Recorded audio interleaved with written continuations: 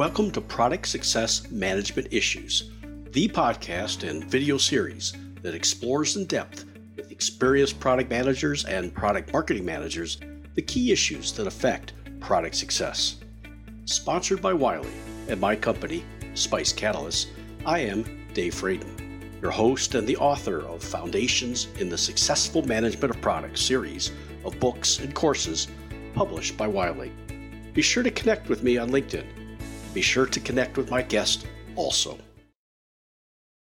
Welcome, Marcio, to Product Success Management Issues. Before we get started, tell us a little bit about yourself and your background and experience. Okay. Well, my background is on computer science. So I've been some years ago been a developer, but in my experience, I've been also did some project management. Then I shift to a different kind of role. I was doing sales engineering, and that was a very nice experience. Founding new territories, traveling across the world, talking with a lot of customers. I think I learned a bunch about how to understand people and build solutions for them. That was a big background and a good experience. And in the last few years, I moved to product. So that's where I'm having a lot of fun and improving a product and making sure that I make customers happy. So you moved from engineering to project management, sales, and support, and then product management. Yes. What are the similarities and differences that you found in each of those four professional tracks? Yeah. Well, there's many differences. One thing in common is the willingness to help the customer. So it's different tools that you get, let's say, to really understand the needs of the customer and how you can serve them. So as a developer, you build stuff for end users. As a salesperson, you need to design the solution. You usually don't see it coming to life, but you make kind of the vision. As a product, it's kind of a continuous work on that. So common part is really being able to help customers. The difference is really the time frames. In sales, things come like the results of what you're doing come in a very short time. So either things fly or don't fly in a compressed time. While in product, at least in this B2B world where I work, it takes more time. So from the moment you take a decision to actually get things done and then to the hands of the end user, it takes more time. So your gratification just takes more time in the different roles. Gotcha. And then what is your current function and title? Okay. Currently, I'm a vice president of product management at OutSystems. Yeah. Do you have product managers that report to you? Yeah, a great team of 12 product managers, and then we have also a product ownership group. So it's a big organization already. And what's the difference between product owners and product managers in your company? Okay, in our case, there's a split more on who is responsible for the vision, the directions, and making sure that we have a good understanding of from the customer, from the market, to what should be the direction of the product. And then the product owners will take those direction and make into more the execution with the teams that will build the new features and the new products to fulfill the needs. So ones are more related to the market, others to the execution. I assume you're doing agile development? Yes, of course. That's why you have the product owners. Yeah, with all the Scrum and... So you have 12 product managers. Do they also do the product marketing function? There's a separate function for product marketing, even though I think there's a huge overlap these days. And again, the boundaries are never 100% well defined, but everything that is like research of the market, understand the needs of the customers, that's done by the product management. Product marketing helps on the picking the message or whatever new things we develop and make that into the all the content that needs to go to the website, to the field, to the customers. The marketing managers, do they report to you, or do they report in marketing, or are they in engineering? No, they report to marketing. So yeah, that's a little different organizational structure than I've discovered so far. I teach product management and product marketing at Cisco around the world. And the interesting thing there is that their technical marketing engineers is what they call their product marketing engineers. They are in engineering, and then they hand off to the marketing department. I think I'll pick on that. And well, I advocate you try to get the product marketing people reporting to you, so that way they work closer to the product managers, and the handoffs will be probably. I wouldn't say reporting, but at least I think it's important to work very closely. I think loops of communication always delay, and I really believe that speed is key. You need to be always innovating and trying to experiment and deliver value. So the closer teams get together, the more efficient they become. So that's the reason I like your vision of putting all together. Yeah, one of the things I also advocate is, and there's a memo that our listeners can get off of my website at spicecatalyst.com, and it goes something like this. And it says it's a memo to your boss. This says, "Hi, boss. I don't know about you, but frequently I go to a cocktail party and I'm talking to a beautiful woman, and she asks me what I do." And so I start saying, well, I go out and I listen to the customer and I try to figure out what their needs are. And then I do market research and I do competitive research. And then I put together the product positioning and write personas so the engineering teams know how to develop it. And then I put together the distribution and market strategy. And I put together the pricing strategy. And I said, usually before I only get about a sentence into that, she'll turn and walk away. But if you could let me change my title to product success manager, then people will know what I do. And then I have a PS of the memo. If you let me change my title, you could be the product success officer, chief product success officer. And if I get married, I'll be sure to invite you to the wedding. Okay. So I've convinced the magazine that's published out of India to, instead of calling it Product Management Magazine, they call it Product Success Magazine. And that's why this show is Product Success Issues. Okay. Makes sense. There's a lot of areas that nowadays are moving to being called success. Even in my company, we changed a little bit what was professional services and changed the mindset to make sure that it's all about success, in this case of our customers. Yeah, they're called customer success officers now. Yep. Which was support. What outside factors do you think will change the function of product management over time? Okay, that's a big question. What I'm feeling today is that there's still some, at least in EMEA, still a kind of a job that is maturing. So recently I was in a big event with over 1,000 product managers, and there was a lot of general feeling that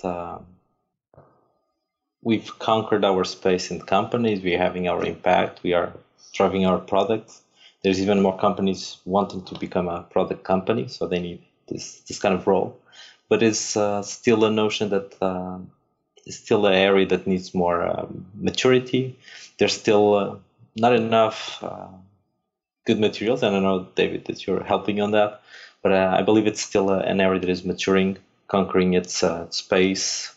There's a lot of challenges most of at least the people in my network have about impact, about being able to influence the organization without having the power. It's just the capability of influencing. So I think the area will mature. On the other hand, depending on if you're in a B2B or B2C, there's tons of tools and practices that as they mature will make our lives easier. So all those things will be positive. I think it's maturity. On the other hand, I think cycles are becoming faster and faster. So the time to react to market, the world is just becoming faster. So I believe there will be always the challenge of making the right decisions, but executing also very fast, so they can always be ahead of the competition. So at least those are I'm feeling, and I think they will. These trends will prevail for a couple more years. Yeah, there's a lot of product managers whine about the fact that they don't have the authority, but they're held responsible for their product success. And a lot of folks don't know that product management evolved at Hewlett-Packard in 1938. And it came from Procter & Gamble that invented the field of brand management in 1932. And brand managers at Procter & Gamble had budgetary authority. They had authority over the marketing spend, over the advertising budget, over the market research budgets, and so forth, and they could allocate that appropriately. So one of the things I advocate is that the product management has authority over those budgets in order to help control the success of the product. Is that the case in your company, or does someone else have the advertising, PR, and market research budgets? In this case, it's separate. So marketing has those budgets, but I think there's a very close connection, and the ability to influence. It's effective. Deciding what segments we need to go for and what kind of audience we should look for. That's product that gives the guidance. The budget is still in marketing, but again. Leading without the authority by influence, I think it's still healthy. I think just put the onus on a product to make sure that we bring the right ideas, the right arguments, backing up by the right research. So I don't see it as a bad thing. I think just make us more sharp. Yeah, and train your persuasion skills. But I put together a template presentation called Ask for the Authority. And it's also up on my website where our listeners and viewers can get it. And it's a little series of slides. All you have to do is customize it for your situation and then take it to your boss and present it to ask for the authority over those areas that you need authority that he's holding you responsible for. Okay. I know what I'll be doing after this session. When you hire a product manager, what are you looking for in order to consider hiring them? Okay, there's a couple of skills they usually look for. Some are more basic, like making sure they have the domain expertise on the area they will be managing. I think context helps. But there's I usually look for kind of a good evidence from his past work that he can really think strategically. He can call the shots. He's not afraid of taking good decisions. But at the same time, he's thinking strategically, I usually look for people that are also able to execute very tactically, like people that keep a long run vision, but they know that they need to keep delivering. They need to keep bringing new improvements every quarter, every week, every day if possible. So having this mindset of keep delivering, keep doing things, getting stuff done, that's something I look for. Then it's about, if you think about personality, energetic people, but at the same time able to hear, able to have empathy with the people around them, and having the curiosity to really learn. I think that's fundamental. Great ideas that don't get fueled by the right insights won't get us very far. And then there's we've been stressing a lot this internal, there is the kind of a feeling of accountability. So I expect people to be accountable and to hold others accountable. So it's kind of a consider it done kind of people. So I want to make sure that when I delegate, the person will really take care of that product and use his passion to take it as far as he can. If someone comes to you and says, "Hey, I want to get into product management," what do you suggest they do? Okay. Well, first, whenever that happened in the past, I tried to kind of look for three things. One was make sure that the person is passionate about what he wants for the product, or at least the problem he's trying to solve. I usually advise that if you are passionate about what you're solving, you'll be able to really prevail, because I think it's still a work that requires a lot of resilience. So I usually advise on, well, this can be the best job in the world as long as you love what you're solving and the people that you're solving it to. So if you have that passion, this is amazing. But you need to be resilient, and you really need to have some empathy for the people around you. But that's what usually I try to check and advise on. Passion for your product, empathy for the customer, and then what was the third thing? Resilience. Resilience. Yeah, I believe because they don't have the authority. Yeah, sometimes things won't go your way. Sometimes you'll fail. Right? It's all about you fail and you need to keep trying. Well, some people might be lucky, right? Get everything right at first.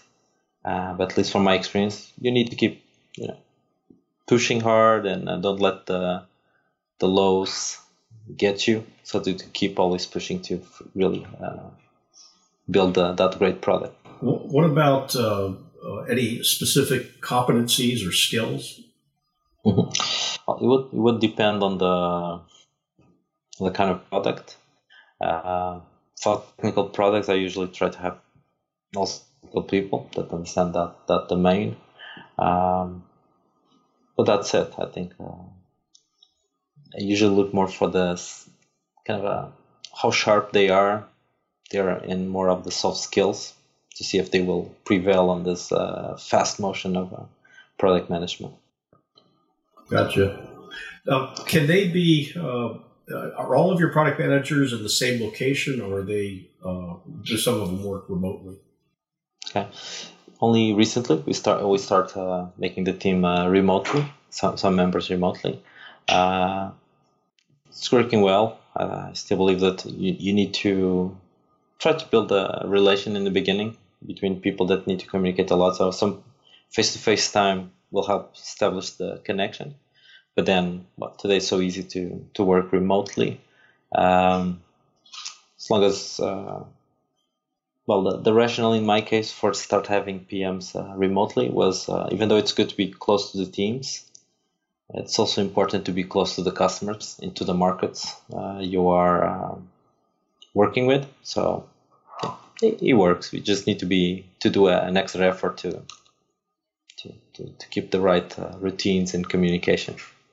So that's the key thing, is to have establishing processes for communication. Mm-hmm.